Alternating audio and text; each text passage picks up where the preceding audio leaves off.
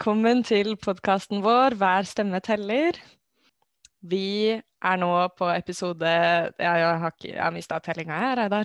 Så mange episoder har det blitt. Nå nærmer vi oss å kunne kalle oss for en ordentlig podcast, så det fint. Ja, vi begynner å ha funnet formen også.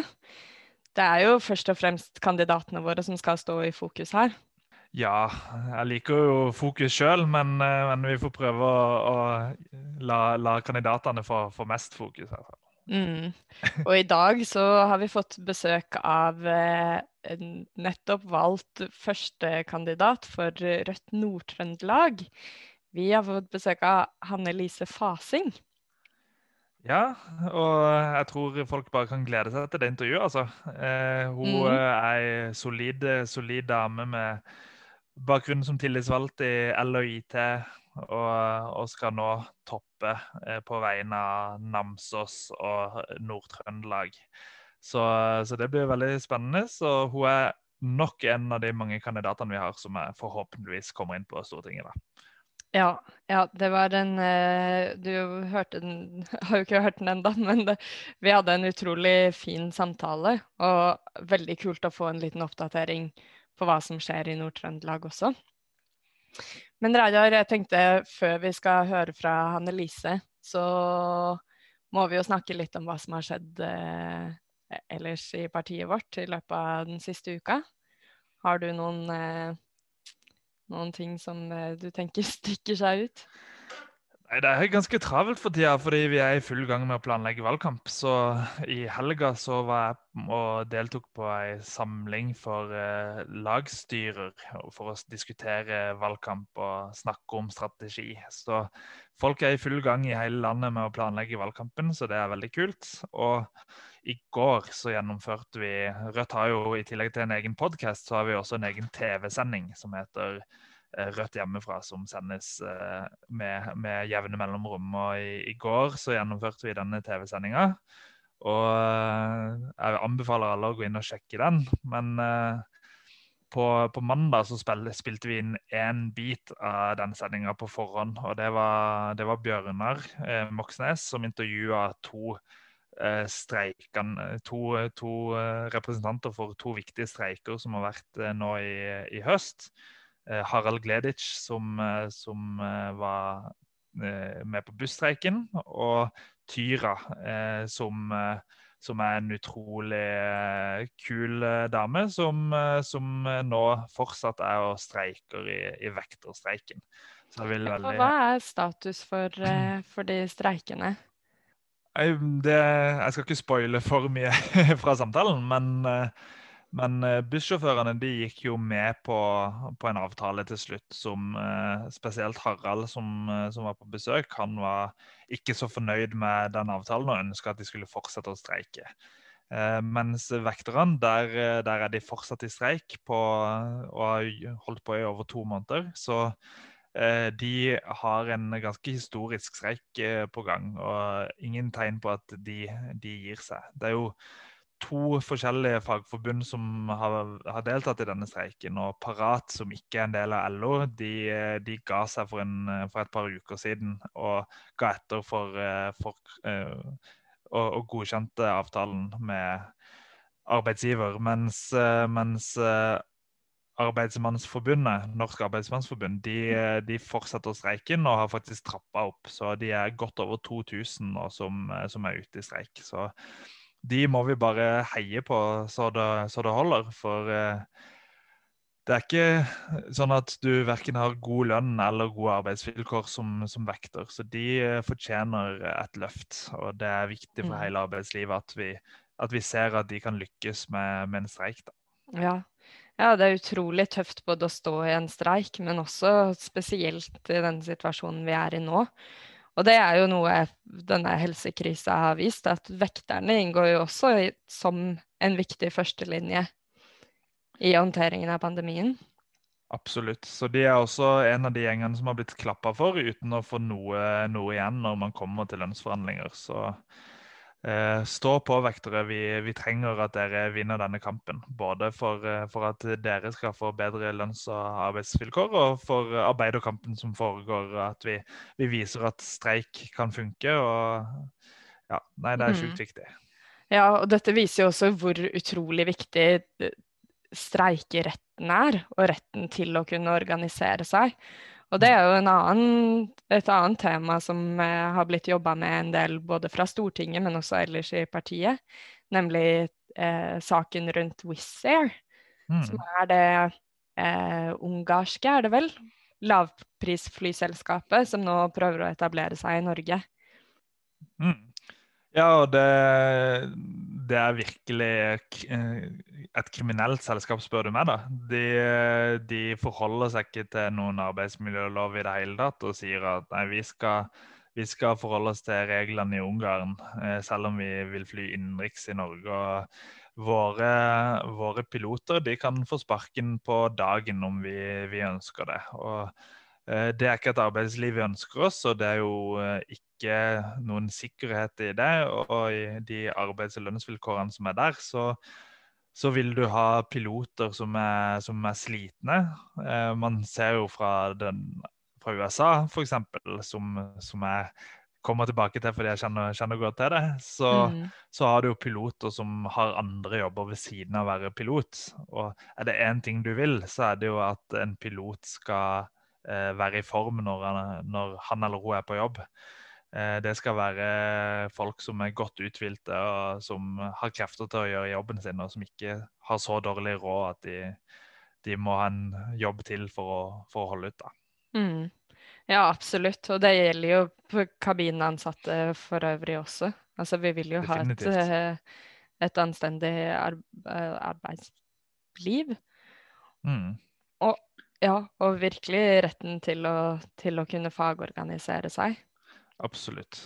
Så det som kult nå da, det jo at Wizz Air møter mye motbør i Norge. Nå ser det jo ut til at de får lov til å fly, men det jobbes mye for å boykotte det. Det store boykotkampanjer som mange med på langt utenfor Rødt også. Men så driver Rødt i en del lokallag og gjør kule vedtak. Jeg hører et rykte fra gjengen i Vestfold og Telemark. Ja, for det ekstra kult. For på Torp, flyplassen i Sandefjord, som et av de stedene hvor Wizz Air ønsker å etablere seg, så den flyplassen den eid av Sandefjord kommune og av Vestfold og Telemark fylkeskommune. Og der har Rødt-representantene alliert seg for å foreslå at man skal nekte Wizz Air tilgang på flyplassen.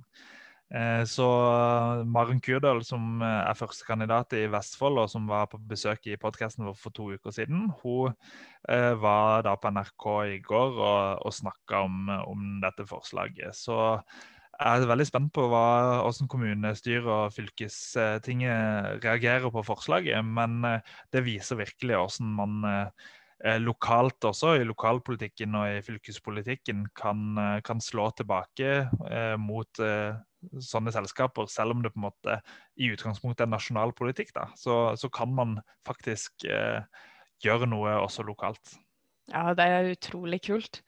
Og hvis man vil bli bedre kjent med Maren Kurdal, så har jo hun vært på besøk hos oss her i podcasten for 2 episoder siden. Så det anbefaler vi veldig å gå tilbake igjen og høre på. Ja, det var et skikkelig fint intervju, så jeg vil anbefale alle å bruke litt tid på å høre gjennom den også. Når dere ferdig med å høre ukas episode, da, selvfølgelig.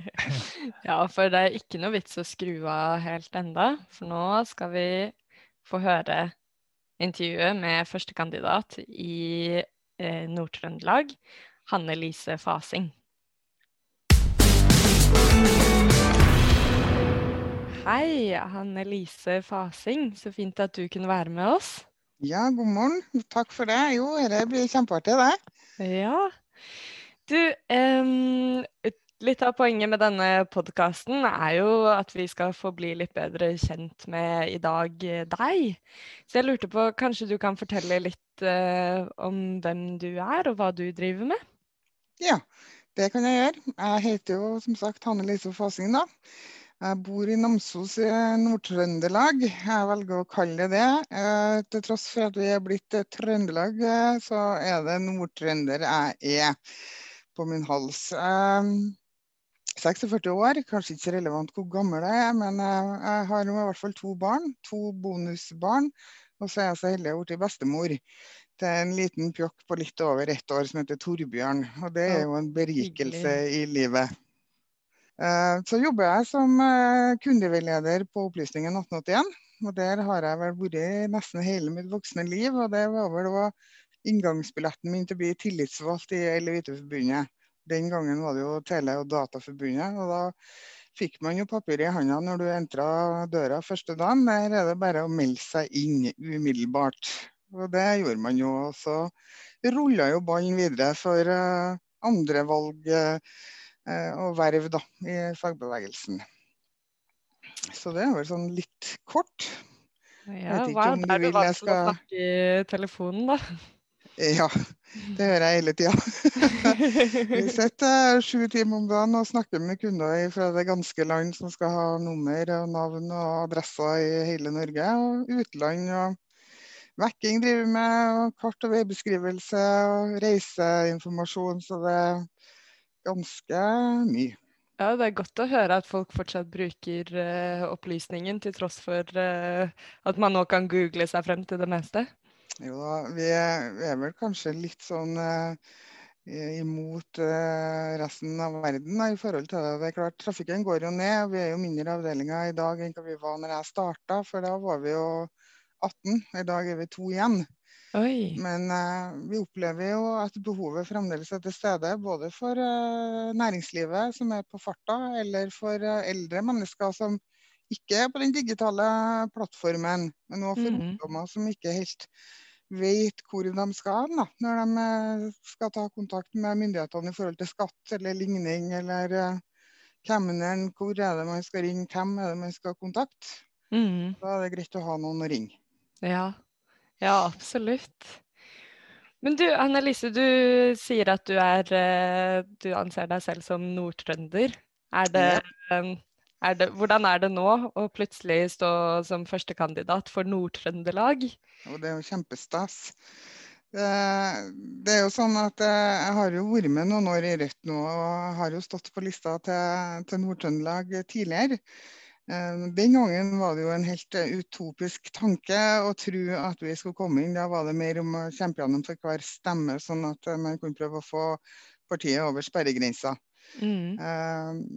Det er mange som sier at det er en utopi i dag også, men jeg har jo trua på at hvis partiet kommer over sperregrensa, som vi skal, så er i hvert fall utjevningsmandatet et steg å ta. Eller så, vi satser jo på direktemandat selvfølgelig, men jeg tror nok det reelle er et utvalgsmandat. Ja, det skal vi klare. Den sperregrensa skal vi i hvert fall klare. Ja, det må jeg da endelig tro. Vi har virkelig behov for et sterkt Rødt på Stortinget ved neste korsvei. Men du, hvordan var din vei inn i Rødt? Ja, den har jo vært litt sånn kronglete. Jeg har jo på mange måter gjort en litt sånn motsatt klassereise. Jeg ble jo med, som sagt, tidlig i fagbevegelsen, og man gjorde jo etter hvert noen kjensgjerninger og så at man var nødt til å være med i det politiske miljøet for å drive påvirkning og reell endring da. Og som tillitsvalgt så var jeg jo sentral i kampen for å ikke privatisere Opplysningen 1881, som den gangen var en del av Telenor. Og da meldte jeg meg jo inn i Arbeiderpartiet. Det var liksom det eneste alternativet da, og spesielt i Namsos. Det var jo ikke noe Rødt i Namsos den gangen. Og da så man jo etter hvert at nei, det var ikke partiet for meg. Et parti som privatiserte stadig mer og mer. I tillegg så er de jo veldig tilhengere av EØS-avtalen. Så det kom jo, beklager, det ene direktivet etter det andre fra EU. Og da tjenestedirektivet ble implementert i Norge, da var jeg ferdig med Arbeiderpartiet. Jeg hadde jo møtt en hel masse tillitsvalgte i Rødt, så jeg var jo for lengst kjent med politikken og synspunktene, og jeg synes jo mange av de tillitsvalgte som var da i Rødt gjorde en fantastisk god jobb. Så da var egentlig valget veldig enkelt. Og jeg meldte meg ut av Arbeiderpartiet og nesten rett inn i Rødt. Da var det jo veldig få Rødt-folk i Nord-Trøndelag.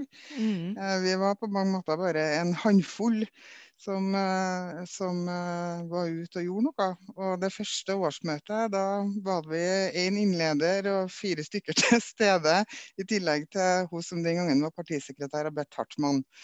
Så endringen er ganske stor på de 10 årene jeg har vært medlem. Ja, men det har jo endringene i hele partiet vært også. Så det er jo ikke bare i Nord-Trøndelag, men i dag så er dere et godt etablert lokallag, eller?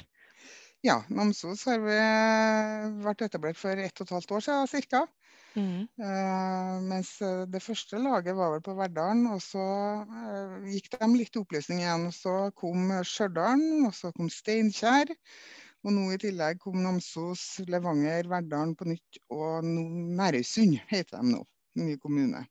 Så nå er vi 6 lokallag mot ingen, som var tidligere, og medlemsveksten er jo stor, og vi har masse medlemmer i kommuner hvor vi ikke har fått lag ennå, og det er jo en jobb vi prøver å gjøre noe med nå da. Ja, så det er kjempespennende. Ja, det er kjempekult å høre. Og det er jo det arbeidet, altså du sa jo at ved forrige stortingsvalg så var det ingen sjans, men det betyr jo ikke at det arbeidet har vært forgjeves for det. Det er jo nettopp det å legge de små frøene og etablere seg, som er den viktigste og største jobben. Ja, det er helt klart. Det har vært lagt stein på stein på stein, som igjen nå har gjort at vi er mange lag og har masse medlemmer. Mange som er interessert i å gjøre en jobb for Rødt, så det er kjempeartig. Og vi prøver jo nå å etablere Rød Ungdom også. Vi er i hvert fall i starten på det her i Namsos, og i Trondheim er de jo allerede.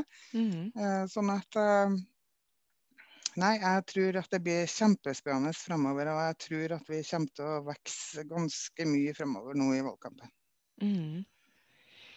Det er veldig kult å høre.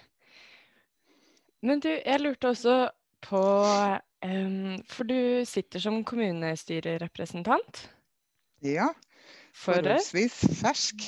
Ja, hvordan har det vært så langt? Det har vært kjempelærerikt, det har vært spennende, det har vært skummelt, men mest av alt så er det artig. Det som ikke er artig selvfølgelig, det er jo en kommuneøkonomi som stadig blir dårligere på grunn av den regjeringen og den politikken de fører, som gjør at vi stadig er nødt til å gå på kutt i stedet for å kunne utvide de velferdstjenestene som vi har og gjøre dem bedre. Og det er ikke artig. Jeg ser nå når vi starter budsjettbehandlingene, så er vi på over 30, nesten 35 millioner allerede i minus før man har startet. Og det er klart at det gir store utfordringer for en lokalpolitiker å skal bestemme om det skal kutte for de eldre, eller om det er for ungene, eller hvordan skal du greie å gjøre det best mulig da, for de befolkningene eller for de folkene som bor i Namsos. Ja, det er jo gjerne lokalt og nettopp i de lokale velferdstjenestene man merker det aller best. Men nå har jo Rødts alternative statsbudsjett blitt lansert, og der er jo det et av hovedtiltakene som lanseres, er nettopp mer penger til kommunene og mer frie midler. Og kan ikke du gi oss et eksempel på hvorfor det er så viktig at kommunen står fritt til å disponere mer penger selv? Jo, i forhold til statsbudsjettet til Rødt da, som er lagt frem, det ville jo gitt Namsos 20 millioner mer, som hadde kunnet vært brukt og opprettholdt. En av forslagene som ligger er jo på å legge ned en lokal distriktsskole, ikke hele skolen, men ungdomstrinnet. Det vil medføre at de ungene kanskje er nødt til å ta buss i nærmere 1,5 time for å komme seg på en annen ungdomsskole. Det kuttet håper jeg jo at vi greier å stoppe uansett, men det ville i hvert fall vært med på å sikre deres velferd da. Sikre at de kan få lov til å være i det lokalsamfunnet sitt, gå på den skolen som er trygg og nær for dem. Det er opprettholdelse av arbeidsplasser, det er også et levende samfunn. Da. Når du tar skolen bort, så dør som regel de her samfunnene sakte, men sikkert. Det ville også ha medført at vi kunne ha gitt flere unger spesialpedagogisk undervisning ekstra, som har gjort at de kanskje ikke detter ut ved senere skolegang. Vi har mange unger som sliter, og hvor vi ser at fattigdomsgrensa den voksende da, med antallet som lever under fattigdomsgrensa. Det kunne gitt mer ressurser til dem, har jo vært veldig viktig. Det å kunne utvide åpningstidene i barnehagene, sånn at de treffer for de menneskene som jobber i turnus eller i skift, eller har andre behov. Lista på mange måter mange da. Det å utvide grunnbemanningen innenfor helsesektoren, som har gjort at de slipper å sprenge fotene av seg. Aktivitører til eldre mennesker som også har behov for en meningsfull hverdag og kunne gjøre noen aktiviteter enn bare å sitte i en stol og se på TV. Sånn at lista er utømmelig, egentlig. Ja, det er den. Jeg hadde lyst til å spørre deg også, fordi jeg så her på Facebook faktisk, at du tidligere i høst så reiste du sammen med Bjørnar Moxnes ut til Frøya. Det stemmer, vet du. På besøk hos lokalbefolkningen der. Hva var det dere drev med? Jo, vi var på besøk til friværingene for å se på raseringen av Frøya sin vakre natur. Der er det et selskap som har nå satt opp en hel masse vindturbiner og sprengt og gravd bort både fjell og myr for å hente ut strøm gjennom vindkraft. Veldig lite vindkraft de får til å hente ut. Ødeleggelsene på naturressursene våre er stor og for evig.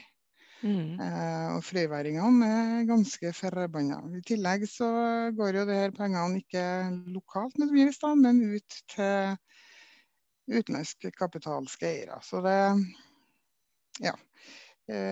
dramatisk egentlig for frøyværingene og svært lite inn igjen til befolkningen og velferdssamfunnet. Ja, for dette er vel kanskje et sånn eksempel på en sak som går litt hus forbi. Altså det er så vanskelig å se for seg hva det er som egentlig skjer når man ikke er der. Men her har jo Rødt stått på og prøvd å vise frem og støtte frøyværingene. Ja, Rødt har jo vært det partiet som først bestemte at vi var imot vindkraft. Det er jeg stolt over at vi har gjort. Hvis vi tar hele Trøndelagskysten, da, så kan vi nå starte på Frøya i sør. Og så tar du kysten nordover og helt opp til Vikna. Så er jo nesten hver en fjellknaus sprengt bort. Og i dag er det bare vindturbiner som står langs med hele kysten. Det er jo sånn at når vi sto på Frøya, så ser vi vindkraftanlegget på Smøla. Og du ser også neste nordover når det er klarvær. Og sånn går det da. Hakke her hele kysten oppover. Det er dramatiske endringer. Det vil få dramatiske konsekvenser både for dem som driver med samedrift, det ble helt feil, reindrift. Fordi at reinbeiteområdene nå er stykket opp og det er svære vindturbiner som står imellom. Så for rein så blir det jo å gå andre veier og vil få forstyrrelser. I tillegg så har du jo det andre dyrelivet i hele kysten. Og det siste som var oppe her på Sørmarkfjellet, så var det jo freda hubroområder som de heller ikke brydde seg om, men sette i gang til og med i hekkinga. Det siste som vi greide å stoppe her nå, da, det var i Namsos, der ligger det jo inn i klage, da, selvfølgelig, det var på Innvolsfjellet. Det er i ytre del av Namsos kommune mot kysten, og delvis inn i Flatanger kommune. Det er jo utenlandske eiere som står bak. Det er et norsk selskap som prøver å skal bygge, men det er jo utenlandsk kapitalkrefter som står bakom. Og det vil jo si at alle ressursene og alle midlene vil jo gå til Tyskland, altså eierne for det utbyggingen. Ja, så selv om dette lokale prosjekter, så det jo av interesse for hele landet å vite hva det som egentlig foregår. Og nettopp det å høre på de lokale stemmene også. Ja, det kjempeviktig å høre hva lokalbefolkningen sier. Det jo vi som kjenner områdene våre best og vet hvordan benyttelse vi har av dem, og hva vi kan hente ut av dem, både i forhold til reindrifta og i forhold til andre næring og friluftsinteresser. Ja, absolutt. Og nå det jo bare, det ikke så veldig lenge igjen til valget. Vi går snart inn i desember, og da det bare 1 måned igjen til 2021. Ja, det vel under 300 dager. Ja, hva tenker du på en måte, hva vil være det viktigste fokuset for deg fremover mot valget? Altså selvfølgelig det jo Rødt sine kjernesaker. De jo på mange måter ikke helt utmeislet ennå. Vi har jo mange viktige saker, men det viktigste jo Distrikts-Norge. Altså jobb imot sentralisering, få til desentralisering. Det viktig at vi har et godt kollektivt transport ja, nå forsvant litt ordet, men godt utbygd kollektiv transport viktig. Så det viktig at vi har gode sykehus og velferdstilbud innenfor helse. I Nord-Trøndelag så det jo 2 sykehus som slåss med Sør-Trøndelag og Trondheim sitt St. Olav i forhold til ressurser. I Namsos så har vi slåss for akuttberedskapen og jordmortjenester og fødeavdelinger med jevne mellomrom hele tida. Sånn at det viktig for meg. I Namsos så har vi nå kampen for å beholde helikopterfunksjon. Det jo satt inn nye redningshelikopter, og da den landingsplassen i Namsos for liten, så det må bygges ut. Så det jo en kampsak som viktig. I tillegg så det jo kjempeviktig dette med utdanning. På grunn av manglende ressurser til fylkeskommunen, og at befolkningstallet går ned, så gjøres det kutt i utdanningstilbudet for ungene våre. Og det betyr fryktelig mye. Vi vil ikke at ungene våre skal nødt til å reise 20 mil, bo på hybel når de 15-16 år. De skal ha tilbud og rett til utdanning her hvor de bor, og ikke måtte reise, ja, i verste fall ganske store avstander. Og nå når dette nærskoleprinsippet i tillegg kom på bordet, så blir det jo enda verre. Så det viktig. I tillegg så har vi jo en masse naturressurser som vi nødt til å utnytte på en god måte. Beklager. Vi har en voksende oppdrettsnæring. Spesielt i norddelen i Nord-Trøndelag, hvor Nærøysund, Vikna vokser med oppdrettsanlegg, men det også i Flatanger, og det også litt her i Namsos. Og det jo viktig at vi får til å forvalte det på en god måte, sånn at vi ikke ødelegger den naturen for videre generasjoner, men at vi samtidig greier å hente ut midler og lage arbeidsplasser som gode. Det viktig. Vi har også en masse skog- og jordbruksareal, og det jo viktig da, tenker jeg fremover. Vi nødt til å ha egen matforsyning. Da kan vi ikke drive og bygge ned matjorda vår med veier eller store bygg. Den vi nødt til å forvalte på en god måte. Ja, for Nord-Trøndelag en veldig landbrukskommune. Nei, kommune, sier jeg fylke. Svært jordbruksfylke. Vi også stor innenfor skogbruk, så at naturressursene for Nord-Trønderne veldig viktig. Og det masse arbeidsplasser som knyttet opp i de næringene. Så det masse midler som hentes ut derifra, og det må vi forvalte på en god måte, sånn at det kan hentes ut videre da, for neste generasjon og neste generasjon etterpå det.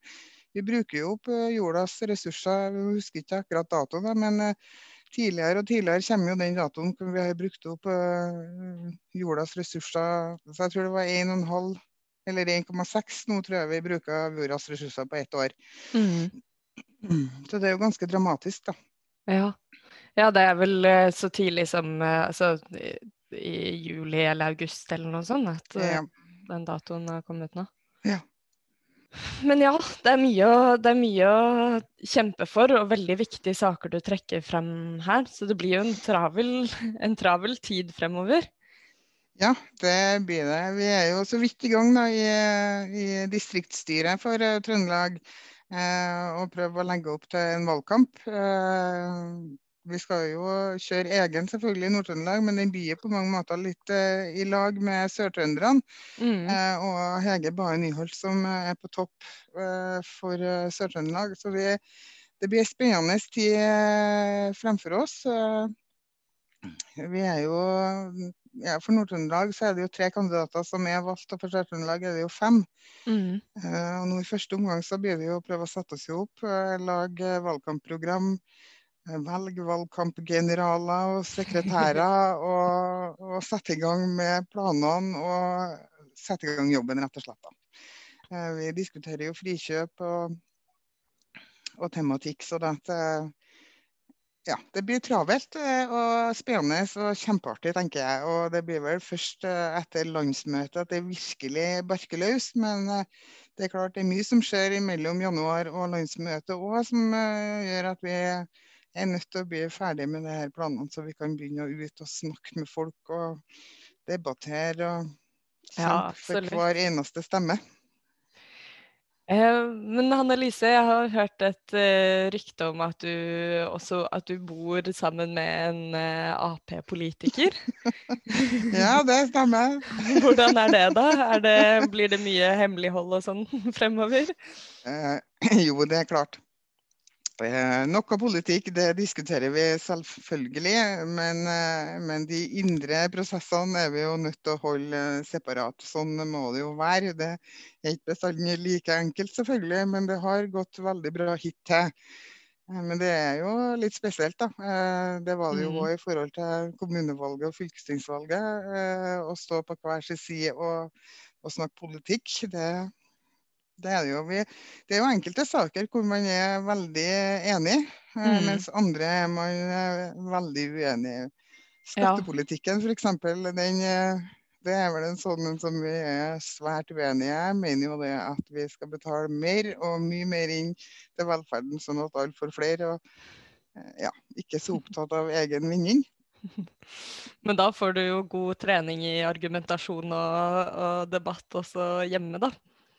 Ja, vi har jo vært vant for så vidt til å være på hver vår side, for vi jo begge tillitsvalgte og har vært det i lang tid i LHIT-forbundet, og der har jo jeg vært i en sektor og han i en annen sektor, så vi har nødvendigvis ikke vært enige tidligere heller på alle områder, men nei, uenigheter fører oss jo fremover da, med diskusjon og meningsbrytninger viktig for å komme seg fremover. Absolutt. Og den store felles linja jo at vi ønsker et regjeringsskifte.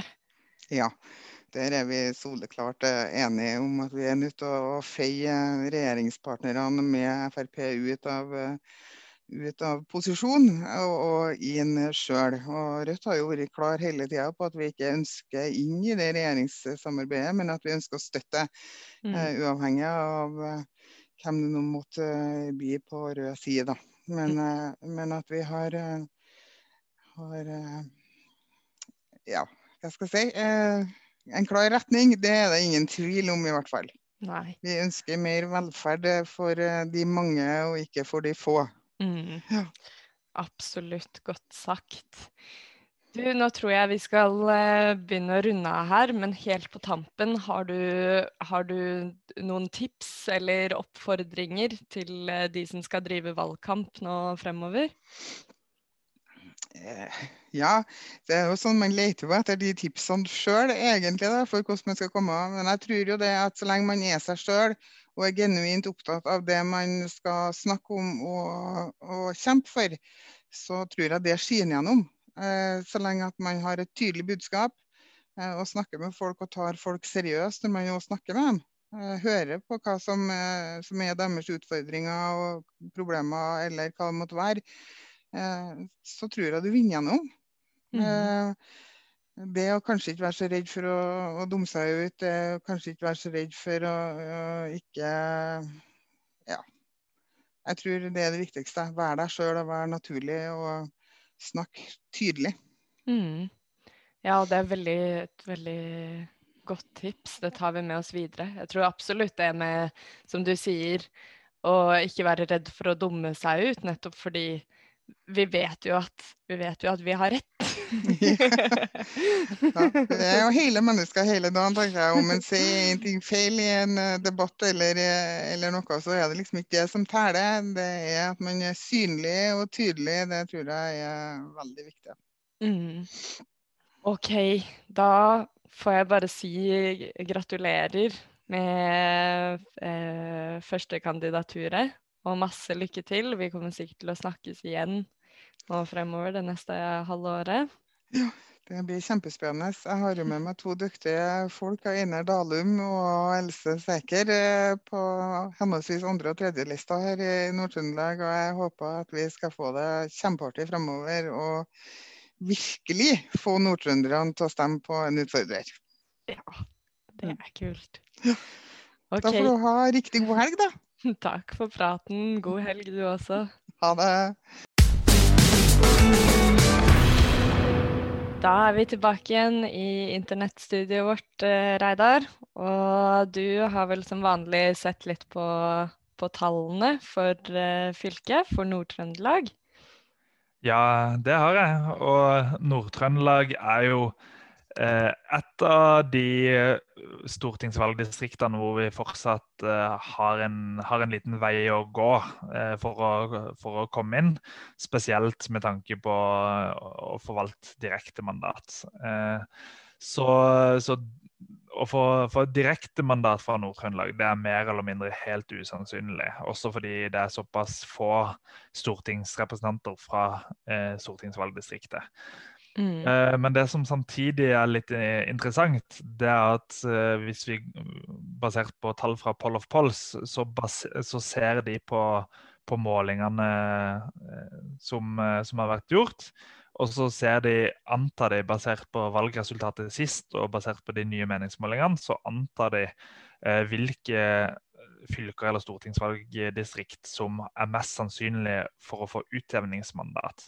Okay. Og jeg har jo snakket om dette tidligere på Hver stemme teller, men utjevningsmandat er jo et veldig sånn rart og komplisert og på mange måter tilfeldig regnestykke. Men det er altså sånn at de partiene som har mistet flest stemmer i de ulike valgdistriktene, de som har flest stemmer de ikke har fått noen stortingskandidat for, de har på en måte en pott som de skal fordele seg imellom med disse 19 utjevningsmandatene. Og da er det sånn at Rødt for eksempel, basert på hvor bra valgresultatet man får, for eksempel får 4 eller 5 utjevningsmandater. Og de får man uansett. Og så skal vi og SV og Miljøpartiet og kanskje noen andre partier fordele disse utjevningsmandatene seg imellom. Og da er det for eksempel sånn, la oss si i Hordaland, hvis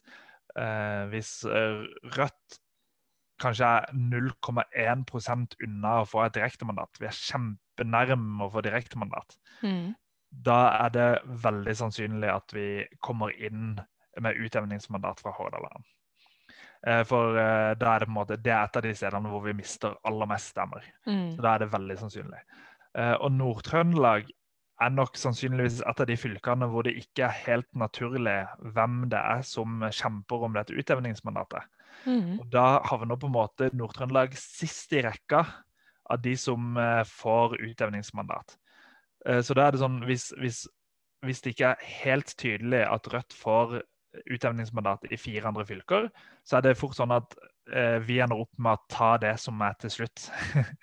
Dette høres jo ikke så hyggelig ut for Nord-Trøndelag på en måte, og liksom, ja, det er dere som får utjevningsmandatet til slutt, men disse regnestykkene foregår likevel litt sånn.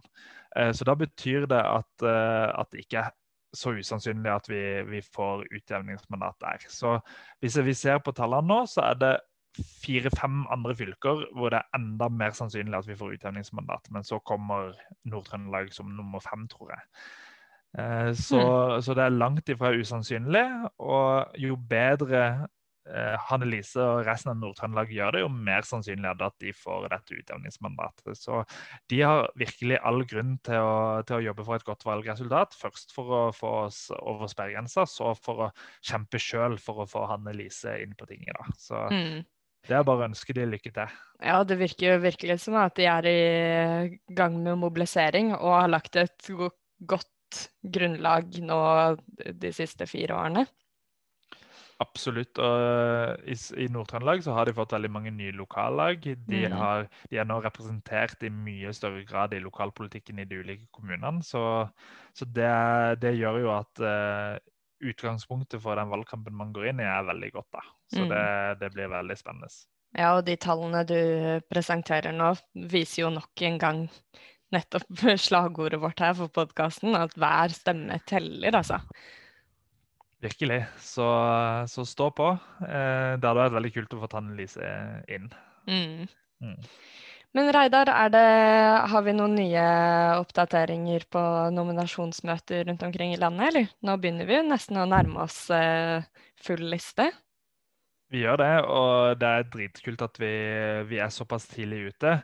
Rødt har ikke alltid, når vi var et mindre parti, så har vi ikke alltid prioritert å få disse listene klare så fort som mulig. Så ofte så har vi hatt nominasjonsmøter i februar og langt ut i mars, mens denne gangen så har vi skjønt at nå er det alvor. Nå må vi være tidlig ute, godt forberedt og klare for en valgkamp tidlig. Så allerede nå så er vi ferdig med 15 av 19 nominasjonsprosesser. Så det er utrolig bra, og siden sist så har det vært 2 nominasjonsmøter. I Hedmark så har de valgt Svein Ørsnes fra Hamar på topp. Han kjenner jeg godt fra blant annet når jeg var på besøk der. Han er med og driver en kafé som heter Tante Gerda, som er veldig hyggelig. Hvis dere er innom det høres Hamar, veldig hyggelig ut. Veldig hyggelig. Så hvis dere er innom Hamar, så må dere stikke innom Tante Gerda. Men han står på topp og sitter også i kommunestyret i Hamar nå for Rødt. Og i Troms så er det Hanne Stenvåg som er på topp, som jeg ikke kjenner så godt, så jeg gleder meg til å bli mer kjent med henne kanskje i denne podcasten om ikke så lenge. Så det er de 2 nye nominerte da, så det er kult. Og så gjenstår Møre og Romsdal, Sogn og Fjordane, Oslo og Finnmark. Så vi kommer tilbake til de, men alle skal være ferdige i løpet av begynnelsen av desember. Finnmark er sist ut, 6. desember, og da er vi helt ferdige. Da er vi kun på fokus om å vinne valget. Ja, det blir utrolig kult å se den ferdige lista stå klar. Og det jeg synes er veldig, veldig fint å høre, det er at vi har så mange som allerede har erfaring som lokalpolitikere, som sitter i kommunestyrer rundt omkring. Så det er jo folk som vet hva de driver med, og vet hva de går til. Absolutt. Så den framgangen vi har hatt de siste årene har vært viktig for å bygge erfaring, for at folk kan teste seg ut i kommunestyrer og bli litt varme i trøya, og så er Stortinget neste da for forhåpentligvis noen av det da. Ja, og hvor viktig det er å ha den lokale forankringen også. Og det at de sakene man jobber med på lokalt plan er jo nettopp det som skal inn på Stortinget også. Absolutt. Så de skal være representanter for fylkene sine og stortingsvalgdistriktene sine og være med på forandringer som trengs. Ja. Men Reidar, nå tror jeg vi skal begynne å runde av. Men jeg så jo faktisk på den Rødt hjemmefra-sendingen i går, og der var det en ganske kul og hyggelig overraskelse helt på slutten, som også er noe som skjer i starten av desember, eller kanskje hele desember. Hva er det for noe? Det er altså at vår alles kjære Knut Nærum skal lage julekalender for oss. Eller den er rett og slett helt ferdig, men skal postes med ny luke hver dag gjennom jula. Og det er en kalender bestående av et bilde hver dag og en tekst som forteller en historie som jeg kan love at blir veldig morsom. Og noe av det aller gøyeste Ja, og noe av det aller gøyeste som jeg har sett fra mine sneak peeks, at det noen som vil noe ondt med jula, i hvert fall spør du meg da, og det å modernisere jula på en ikke så bra måte. Så man ønsker å skifte navn på jula, og det en sånn Vy-aktig utvikling når det gjelder å, jeg vet ikke om privatisere, men i hvert fall kommersialisere jula. Ja. Det bare å følge med, og så får vi se om det de snille som vinner til slutt i denne historien. Men Hvor er det man kan følge med på den julekalenderen da? Den blir postet hver dag på Rødt sine Facebook-sider. I tillegg så finner du den på rødt.no/julekalender. Så der kan man lese fra start til slutt og lese en luke av gangen. Mens på Facebook så blir det jo postet ett bilde hver dag, så da det fort gjort å gå glipp av ett bilde for eksempel. Men rødt.no/julekalender. Ja, jeg skal rett inn og lagre den i bokmerket. Ja, det må du gjøre.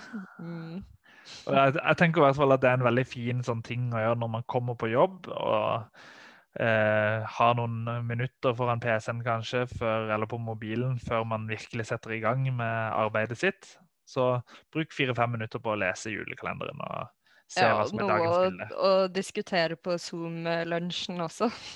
Ikke sant? Det kjempesmart. Kanskje dette en inngang til å presentere noen for Rødt. At det litt... Jeg hørte noen som synes at det litt sånn skummelt å dele et vanlig sånn Rødt-delebilde. Jeg føler at det en litt høy terskel å vise frem til alle vennene sine at du deler et delebilde med Rødt. Men Knut Nærum på en måte noe alle har et forhold til, og det jo politikk i denne humoren som man fremfører også, så det kan kanskje være noe som litt sånn mer lavterskel å dele da.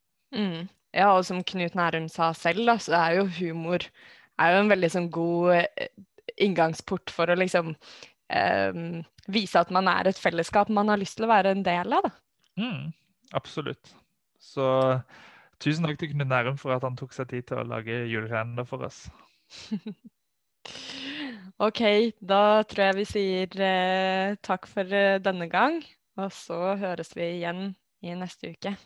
Det gjør vi.